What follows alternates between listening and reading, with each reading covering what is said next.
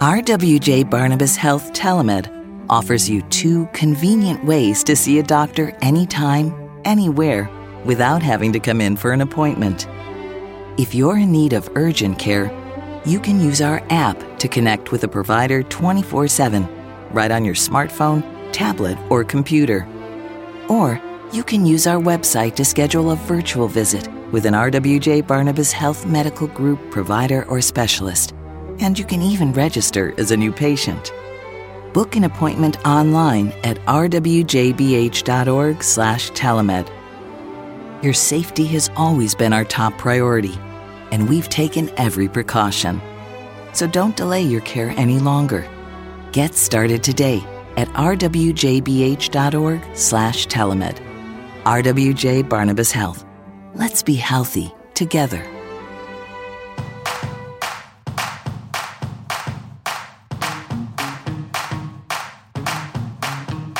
Hello again, everyone. I'm Matt Loughlin. Welcome to this edition of Speak of the Devils, presented by RWJ Barnabas Health, the official healthcare provider of the New Jersey Devils. On this episode, I'm joined by my good friend Chris Westcott, as we have a very special guest who we will introduce in just a moment. But I want to speak about the changes, Chris, in hockey that we have seen over the years. Well, I'll mention it now. Stan Fischler is our guest. He's covered the game for a long time, continues to do so. And we're going to hear some of the stories he tells about the evolving nature of the coverage of sport and people who have gotten involved in it and how the sport has grown. And it's great to see, not only from those who play it, but those who cover it, those who manage it. And it's all part of what we as an organization and what the league as an organization is trying to enhance and improve on.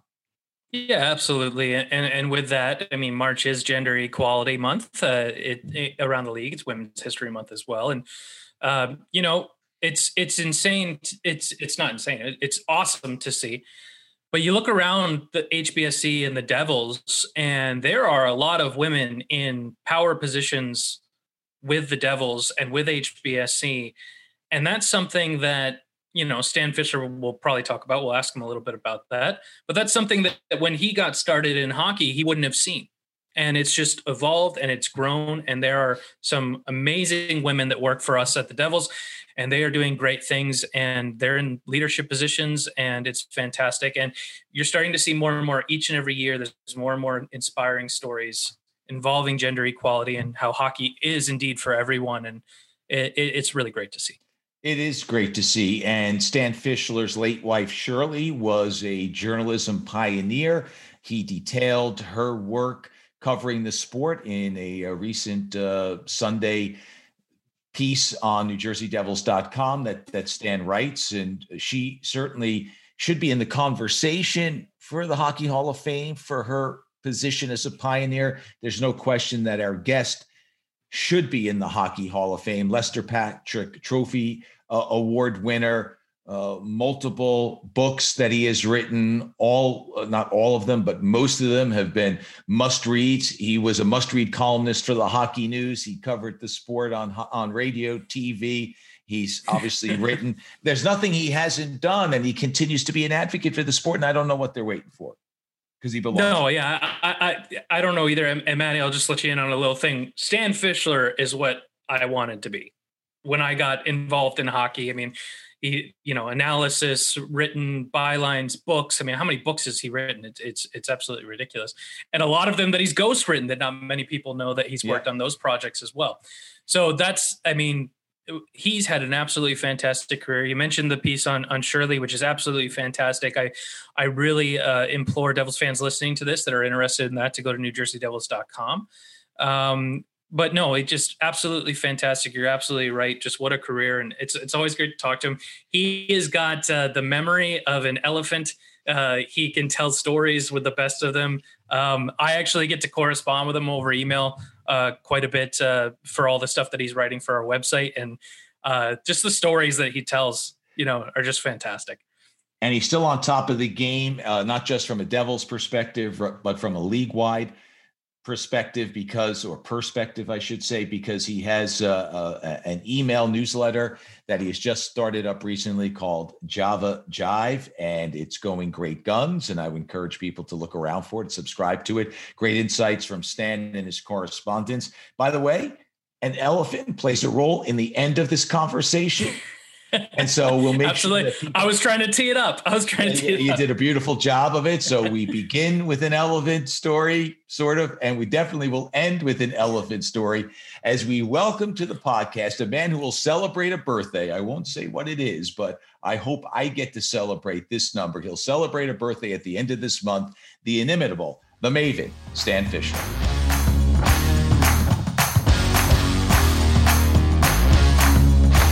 And so it is indeed a great pleasure for us to welcome the Maven, Stan Fischler, to speak of the Devils long distance as he comes to us from northern Israel. Stan, as we record this, it's a little after 11 o'clock in New Jersey. What time is it there?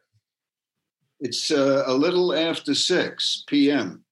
And I asked that because it's a 7-hour time difference, because you've got this new publication that you've been sending out, Java Jive. Or maybe it's Java Jive. But the point is you're on top of the NHL world. And with the time difference, I'm wondering how hard it is to stay on top of everything. I just moved my clock around. Right. But anyhow, listen, Maddie, where'd you go, Maddie? I'm right here, my friend. Oh, yeah. You said that it was a pleasure to have me on. And I had to tell you, my father had a great line. If you said to him, "Yeah, it's a pleasure to have you on," he would have said, "My pleasure is pinochle." Or gin. Exactly. Card game or alcohol? Oh, card game.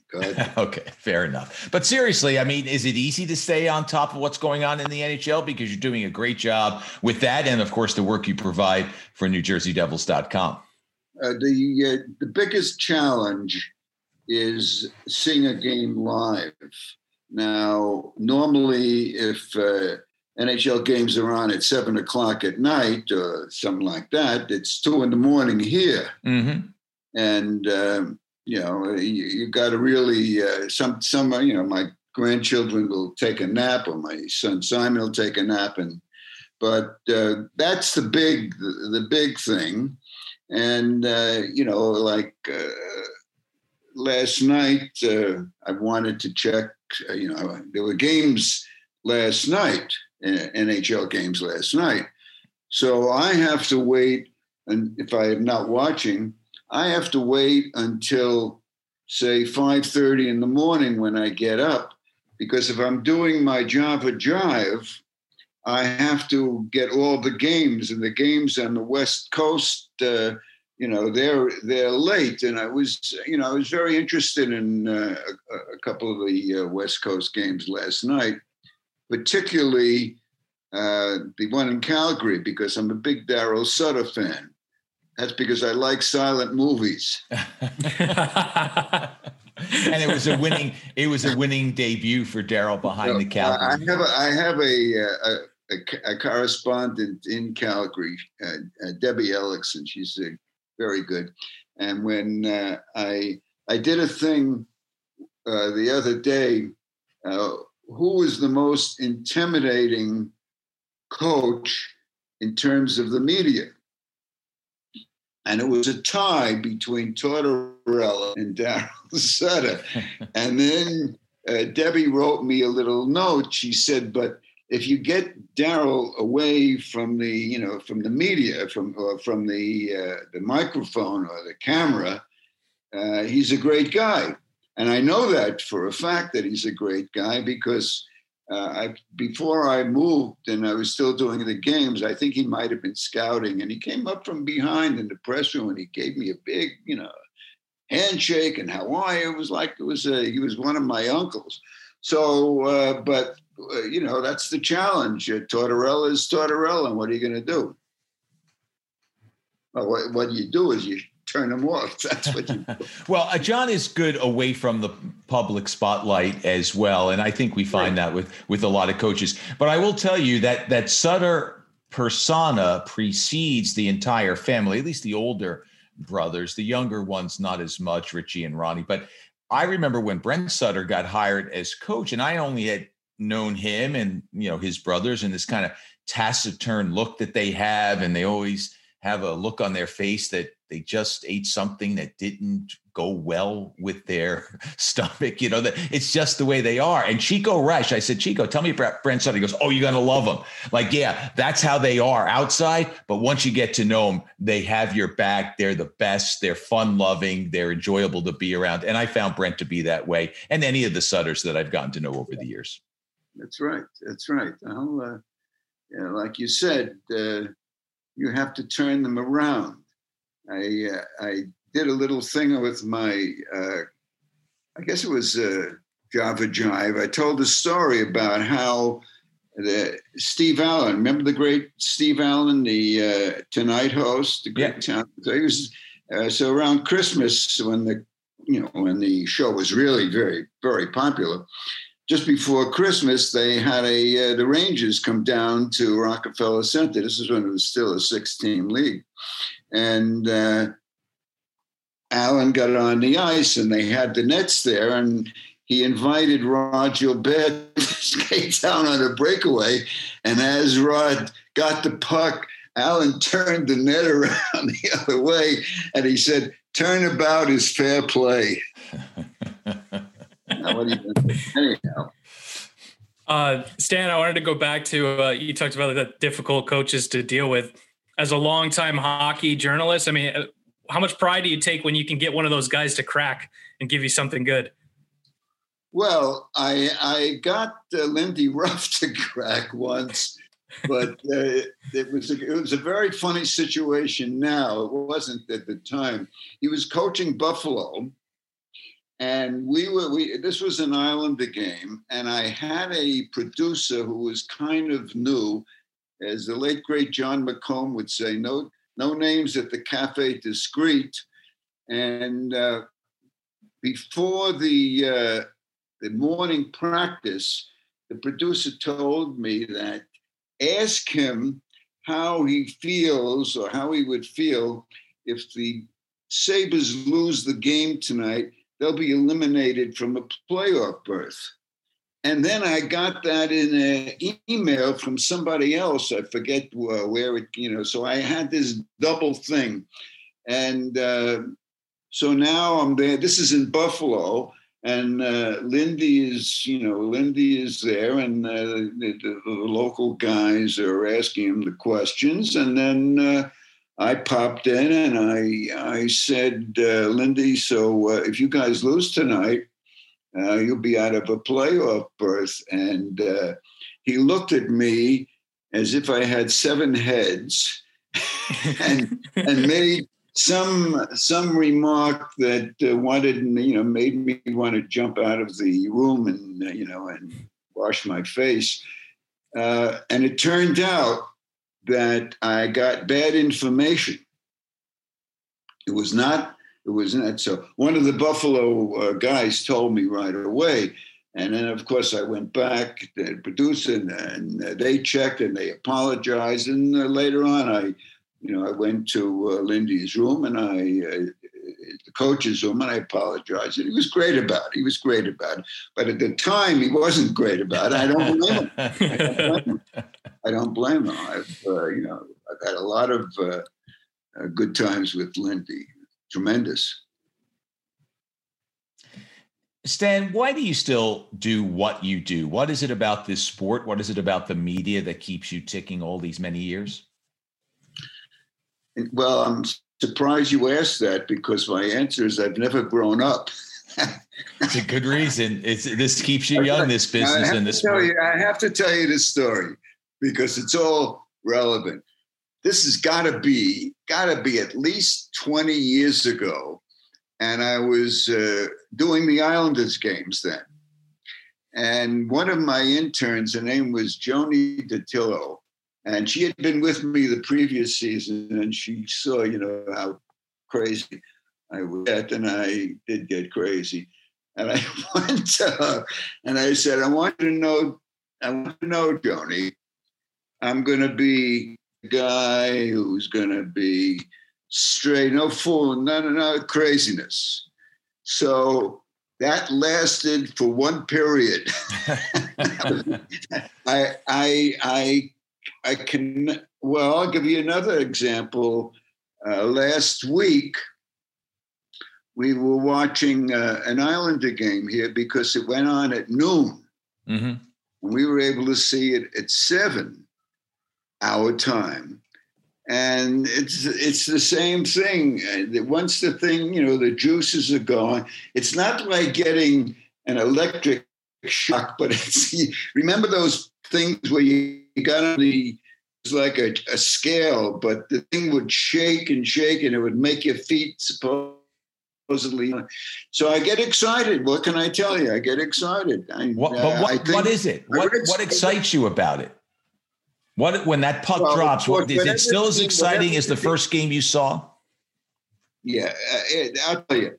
I was at a Devil game after I retired. I came in. It was a Boston. They were playing Twins, and you were there. And I watched the game for a while with Chip. He was doing TV. And it was with you. Actually, it was with you. And I was a nervous wreck. I'm there, I'm rooting for the Devils. And it was a very close game.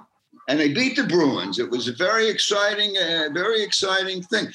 So somebody else could sit there and whatever will be. And that's not the way I am. And I blame it on the Hungarian side of my family. And I blame it on somebody, right? That's right. So it goes back to somebody wrote a piece. I don't remember who it was, but the piece was that you get to reach a certain age, and then you don't. Some people just don't go beyond that age, and I feel that in my case, I never got past 14. I strived, but I never did. So what are you going to do? Do you remember your first hockey byline? Your first published one? Well, interestingly, I do. I wrote about it just the other day. I must have been about the third or fourth year. So I must have been about 10 or 11. So that would have been in either 42 or 43. And the New York Times Magazine had some sort of story about various sports. And I don't even remember whether hockey was mentioned or not, but I have a feeling it wasn't mentioned. But the point is, it annoyed me that hockey didn't get a good place. So I wrote a letter to the magazine and I said, you guys don't get it right. Hockey is the greatest sport of all, because not only do you have these guys on skates, which are like artificial feet, and they're holding a stick, which is like an artificial hand, and it's the fastest team game in the world. And sometimes you have even fighting, and sometimes you have wrestling. You have all these things blended into one. So therefore, it's the greatest. And they ran my letter with, of course, my name. I think they ran about 4 paragraphs. But the point is, that's the first time I ever saw my name in print.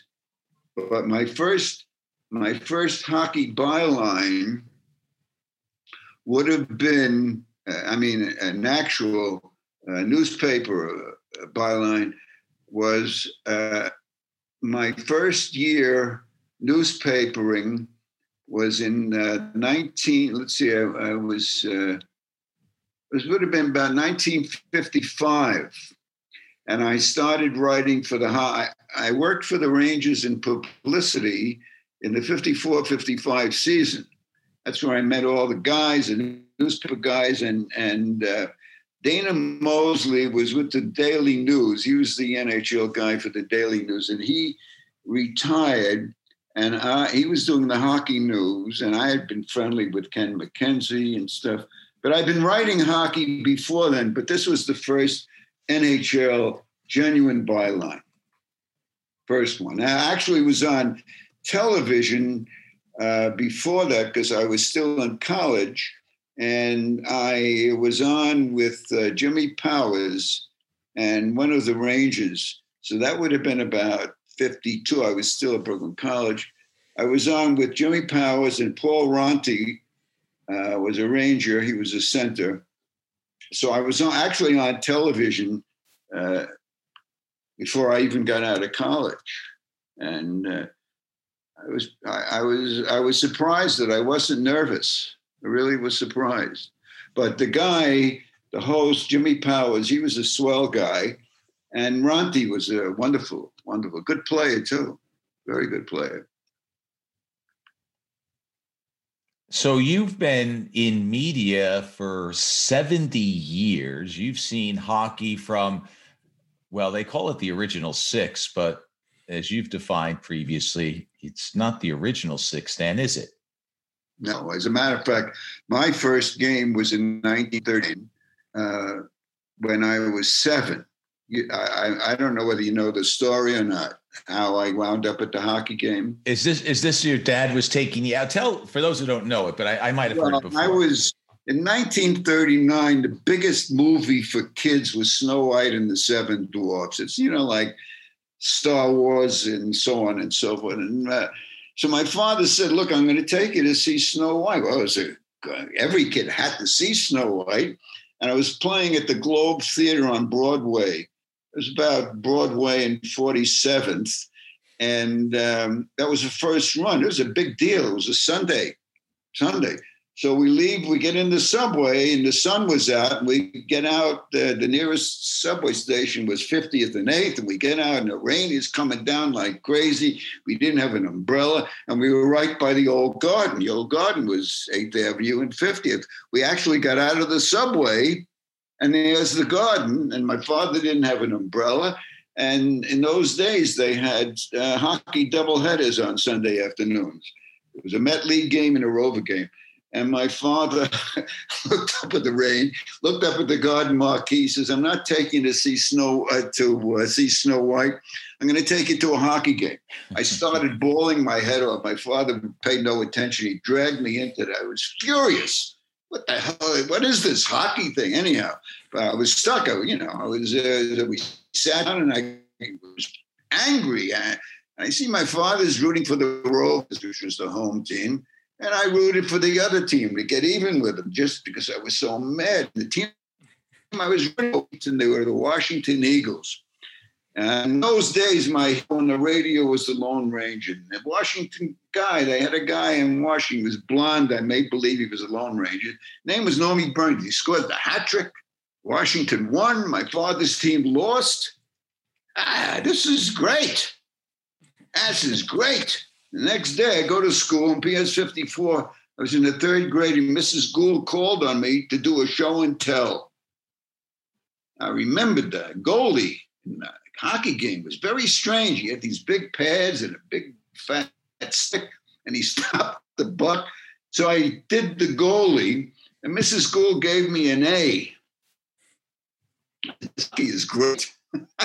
My father's team lost. I got an A. And next Saturday, he took me to see Snow White. And I said, let's go to another hockey game tomorrow. And we did. And I saw the Baltimore Orioles played the Rovers. His team lost again. And I never stopped going. And that's how it happened. I have to thank Snow White for that.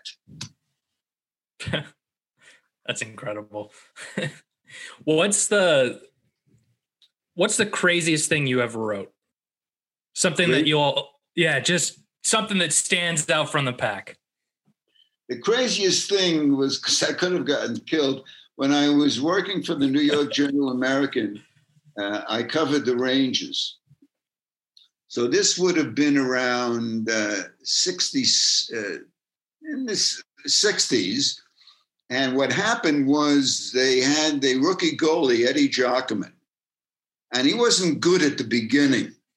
And I wrote something critical about him. And about that time, I wanted to do some offbeat stuff. And I said, what a great idea would be if I always wanted to be a goalie. If I got the goalie stuff on, and I asked Rod Gilbert, who was a buddy of mine, because I helped ghost his book, if he'd let me, play God, go to a practice, and after the practice, he'd take 15 shots at me. And in those days, it was very easy to get along. They weren't worried about insurance. Maybe they were hoping I'd get killed or whatever. In any event, so they said I could do it. And we arranged to do it at Skateland out in the island.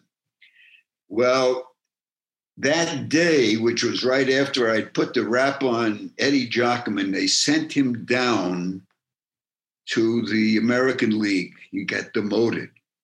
And when I went down to put the goalie thing on, he was packing up. I was alone with the room with this guy. It was terrible, terrible thing. So anyhow, I go out on the ice now with Rod Gilbert. I had only my glasses on, no mask, no nothing. Nobody knew from masks then anyhow. And the whole deal was he was going to take 15 shots of various kinds. And this is exactly what happened. I was wearing, the other goalie was Cesar Maniago. I don't know if you ever heard of him. Cesar was very tall.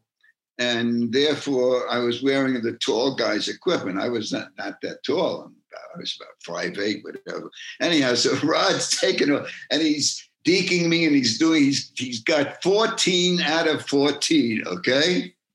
So for the last shot, he takes a wrist shot, and I figured it was going to my left. So I throw out my left hand, and the big glove goes flying off my hand, and it hits the puck in midair, and that was my one save. Actually, the glove made the save in midair, but it didn't go in, so it was my save. But that was a very scary thing, because once you put on the equipment and you don't know what the heck you're doing, and this guy's a Hall of Famer, that was very memorable, very memorable. Speaking of memorable, I don't know if you have the answer to this, but I feel like writers always have like one lead that they're just so proud of that kind of sticks with them through the years. Do you have like your favorite lead that you've ever written? When I was working for the Journal American, before I got the Ranger beat, I was on the desk at the time.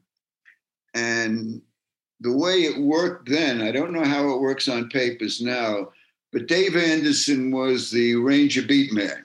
He later went to the Times. And this was the playoff in 62, when Doug Harvey was the Rangers player coach. It was a great year. And the Rangers made the playoffs, which was the first time in 5 years. It was a big, big deal. And they're playing the Maple Leafs. And the Maple Leafs won the first two games in Toronto, and now they're back to play the next two at the Garden. So Dave was writing the stories, and I was on the desk editing the stories. But if you edit the stories, you also have to put a headline on it, okay? And if you wrote a best headline that month, you won $50, by the way. I didn't know that at the time. So anyhow, the Rangers star center was Earl Ingerfield. He centered for Andy Bathgate and Dean Prentice, and he had missed the first two games. Earl missed the first two games, and now he was going to come back into the lineup for the first game at the Garden, the third game of the series. And the Rangers need scoring. They needed scoring. They weren't scoring well without him. So Dave writes this story about Earl Ingerfield coming back, and I edited the story, and then I put a headline on the top. And my headline was, "Rusty Rangers Need Shot of Earl."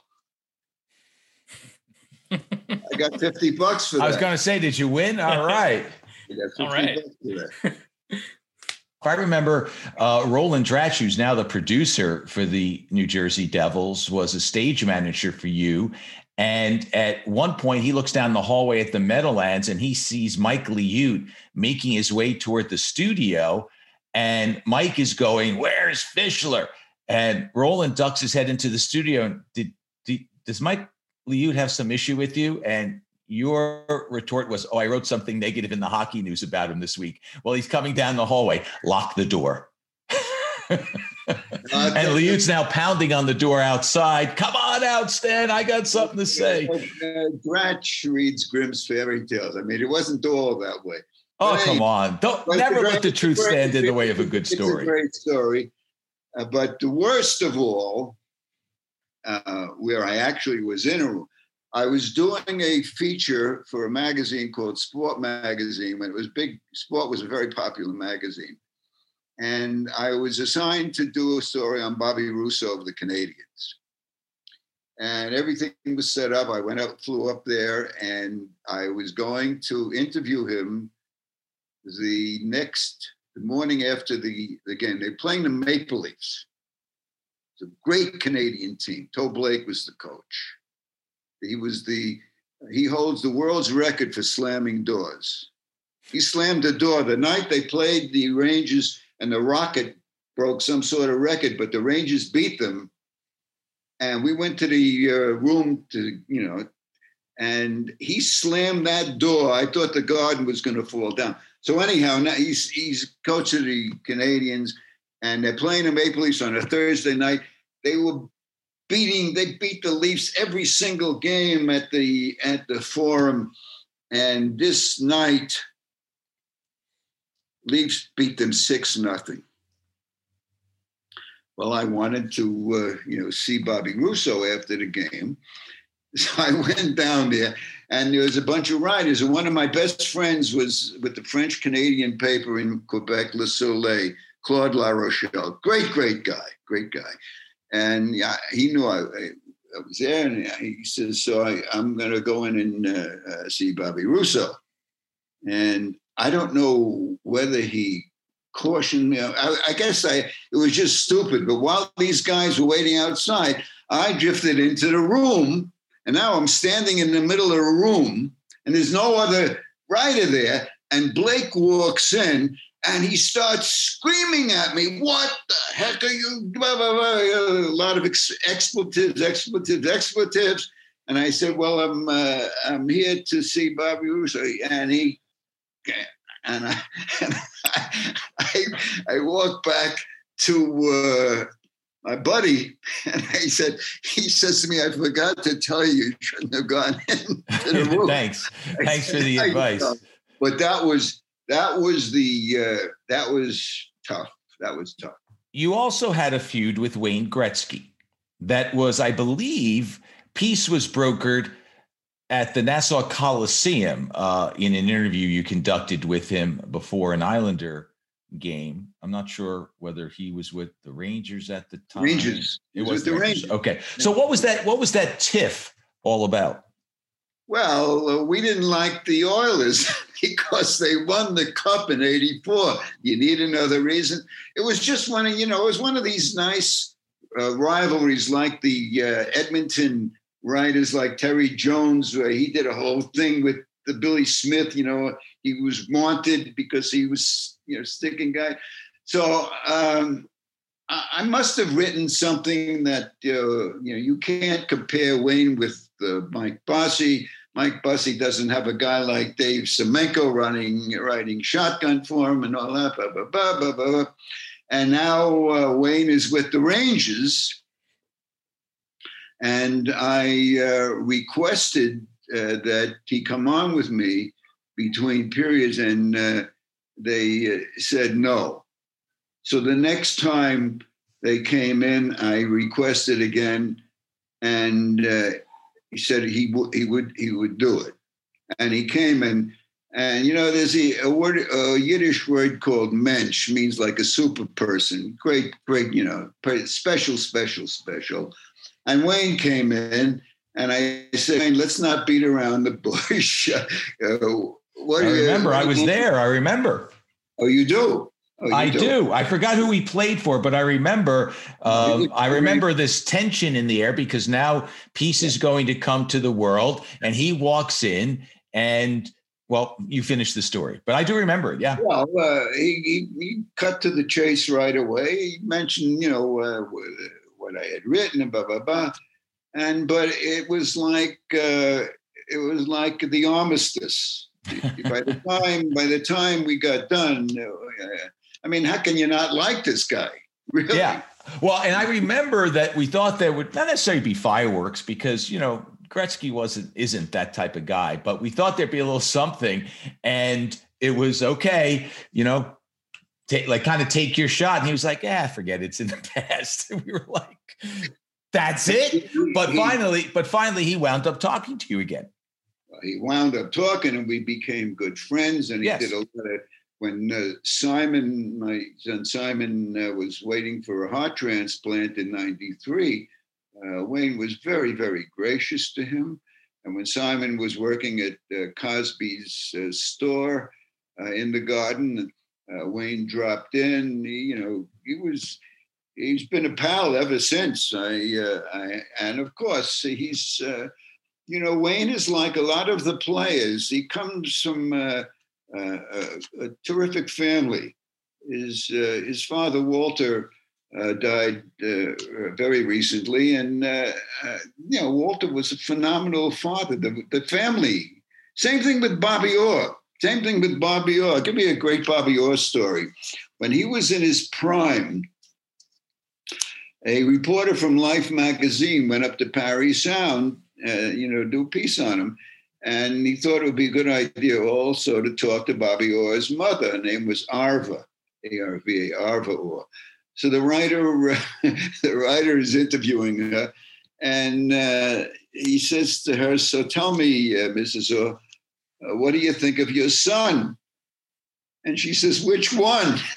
Because he had an older brother, actually, who played hockey, but the salt of the earth, really. And this is the way it's been. I mean, you look at the Sutters.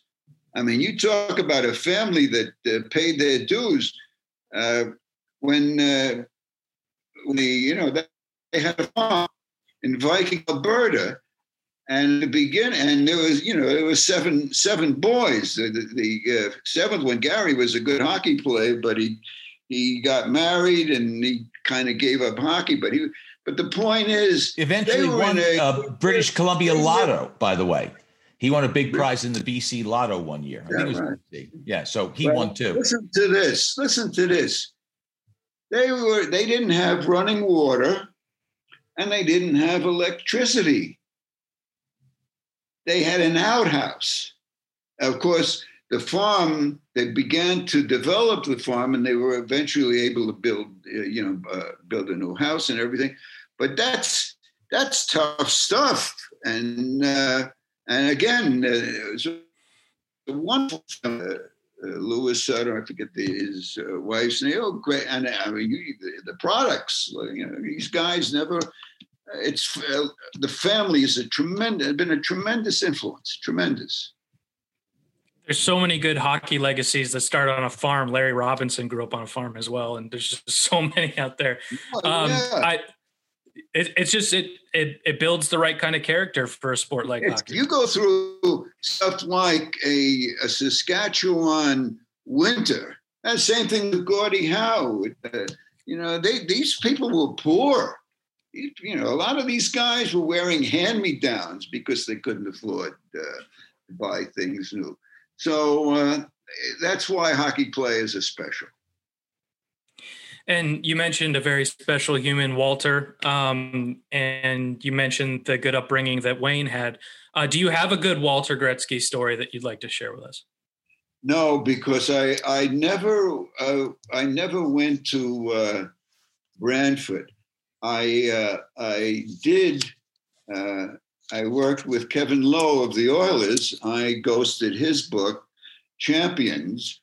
And my wife, Shirley, and I, and my son, Simon, my younger guy, we went up to the Lowe family had a dairy, and we went up to it was maybe 20 miles outside of Montreal. And we spent time and met the family, and then we had a big dinner at a restaurant. And same thing, it's the family. The family was big, and the thousands of stories about the parents driving the kids early. I have that with my grandchildren here. My son is driving them all the time, and to be dedicated. Really do. You had a absolutely fantastic. Well, you have a weekly series on our website. I'm going to do a shameless plug here, Stan. Sundays with Stan. Every Sunday you can catch something from Stan Fischler. Love it on NewJerseyDevils.com. Most recently, you wrote about your wife Shirley, and it was absolutely fantastic. It is Gender Equality Month in the NHL. I'm wondering, who to you are some of the top most influential women in hockey history? Well, certainly, if you really want to go back, the Bentleys, Max and Doug Bentley were the great Hall of Famers, but Bill Bentley, the father, they had a huge family, and they had a Masters hockey team. They had enough girls, Bentley girls, to play hockey, and they were playing hockey back then. Manon Rhéaume, who did that bit with Phil Esposito, that was a great story. And, it's hard to imagine a woman playing goal. Then it was hard to imagine. Now, when my grandchildren play, we were at a game just.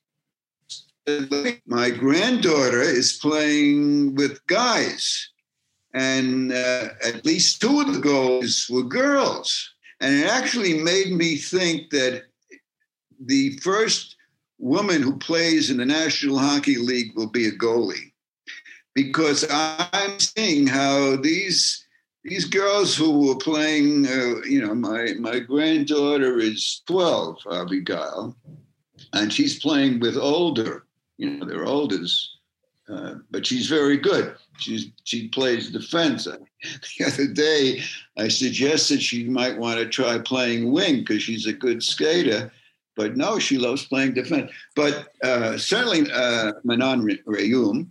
And then you had Cammy Granato. Granato, when I won the Lester Patrick Award, I was on the dais. Cammy was one of the winners. Very influential, very, very, very special. And you have the Haley Wickenheiser in Canada. These are the big ones. And after my wife won her case to get entrance to the previously all-male press box, about 4 or 5 years later, Robin Herman of the Times was the first one to do dressing room interviews. And that was a big step forward. That was because even then, Harold Ballard, when he ran the Maple Leafs, he still would not let women into the Toronto dressing room. That took a while longer. Also, Bobby Rosenfeld. Now, you wouldn't remember her. She was a great Canadian athlete from Toronto. And Bobby Rosenfeld wrote a column regularly for the Toronto Globe and Mail. I have scrapbooks going back to 46 when I started to subscribe to I was a Leaf fan then. And so she was a pioneer also. I can't forget about her. So those are some of the best. And it started, as you mentioned, with Shirley knocking on the door, not knocking on the door. She banged on the door and said, hey, wait a minute. I deserve to be here. I can cover this team and I have a credential and I should be in this press box. And she won her case with the New York City Human Rights Commission, I guess it is. Tell us a little bit about Shirley Walton Fischler, who I had the privilege and good fortune to know. But tell our audience a little bit about her and her ways and her hockey acumen. Well, she went to the University of Michigan at the time when Red Berenson was the collegiate star. He was from Regina. And so she was exposed to hockey before we met. When we met, which was in the spring of '67, she didn't even know that I was in hockey. I don't think she knew what I did except sing off key. But so tell the occasional joke. Yeah. So it wasn't until the fall when now we were, as they say, or used to say, we were going steady. I took her to a Rangers were playing the Canadiens in an exhibition. Turned out it was a very significant game because the Canadiens had two rookies who were trying to make the team, both defensemen. One was Serge Savard, one was Carol Vadnais. And I wasn't working the game, just went for the fun of it. It was an exhibition game. And after the game, I said to her, what did you think of the game? And she said, there were a few guys who I was very impressed with. And she said, Serge Savard and Carol Vadnais. Serge Savard went into the Hall of Fame. Vadnais played about a bazillion years. So I knew then that she, as we used to say in Brooklyn, she knew her onions. She knew her hockey pucks all right. But the thing was that now I'm doing my thing. I'm a hockey writer. And of course, she loved the game and she started to go to the games. And when I was doing Devils, she went to every single game at the old barn. And she became, very friendly with a lot of the folks, guys like Chico and, Sylvia Santiago, all the regulars. And she was like, one of the crowd. And she knew the game and she took it very seriously. And unfortunately, in '94, when the Rangers won Game 6, we had a very tough time at dinner that night. Very, very, very, very tough. Because she took it like I took it. We got very emotionally involved. What can I tell you? Well, she was a great journalist, great person, and a great partner in life. We have to wrap things up here, Stan, real quick. Final thoughts. What do you think about this year's Devils team? Well, it's a team in transition. It's a team that certainly is banking on youth.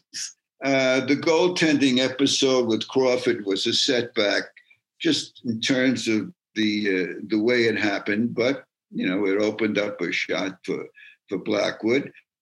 I have to tell you something about Hughes and why it's very, in a way, expectations come with all the publicity. And this is his second year, he needs a third year. And I'll tell you a bit of history that people don't realize. You've heard of Jean Beliveau, arguably the greatest center of all time. Some people will say that with reason. Now, Jean Beliveau was playing in the Quebec Senior League. He did not come up to the Canadiens when they wanted him because he had such a great deal with the Quebec Aces that he stayed with them for 2 years because he was making big bucks there. And he was the biggest hero in Quebec City. So finally, he agrees to come to the Canadiens. Beliveau was a flop. He was a flop in his first year, and he was a flop in his second year. And finally, Toe Blake said to him, you know what your problem is? You're a cushion, and people are pushing you around, and they're pushing you around. You got to start getting tough. And you can look it up in the record. His third year, he was like 150 minutes in penalties, and that's when he started to play. Now, this guy had 2 years on the top minor league with the Quebec Aces, 2 more years with the Canadians, and he still wasn't. So Hughes needs a little more time. A little more time. What is he, 20 years old, 21? Won't be 20 until later this year. He's still 19. What are you waiting for? 20. So there you go. He needs more patience, and he'll be fine. He'll be fine. Well, Stan, we'll end it on that note because that's an up note. And I love that Beliveau reference because happened to Guy Lafleur too. Patience. Took him a couple of years. There you go. Not everybody comes out of the box and lights up the hockey world. Right. Stan, always good to see you. Best wishes to you and the family, and hopefully you'll make your way to North America soon, and we'll get a chance to say hello face to face. You forgot to ask me one more question. And that is? What did the elephant say when the crocodile bit off his trunk? What did he say? Very funny. Very funny. And it was that kind of humor that attracted Shirley Walton Fischler to you those many years. Stan, thanks so much. Thank you, guys. Thank you, Stan. Be well. Congrats on the new house, honey. What's this? Carbon monoxide detectors? Yeah, but one on every level. Because you can't see or smell carbon monoxide. And when fuel-burning appliances aren't working right, CO can build up and be deadly. Guys, I'm on it. We just want to know you're safe. At PSE&G, we're committed to your family's safety. Know how to prevent carbon monoxide poisoning. If your CO detector goes off, leave immediately. Then call 911. Protect the ones you love. Learn more at pseg.com/gas safety. And so, Chris, as we wrap things up, so good to hear from Stan. You know, his story started at A, and sometimes they wind not just to B, but then C and D and E. But that's because he knows so much history he has been an observer of, and it's just great to have him share just a small arsenal of the stories that he has.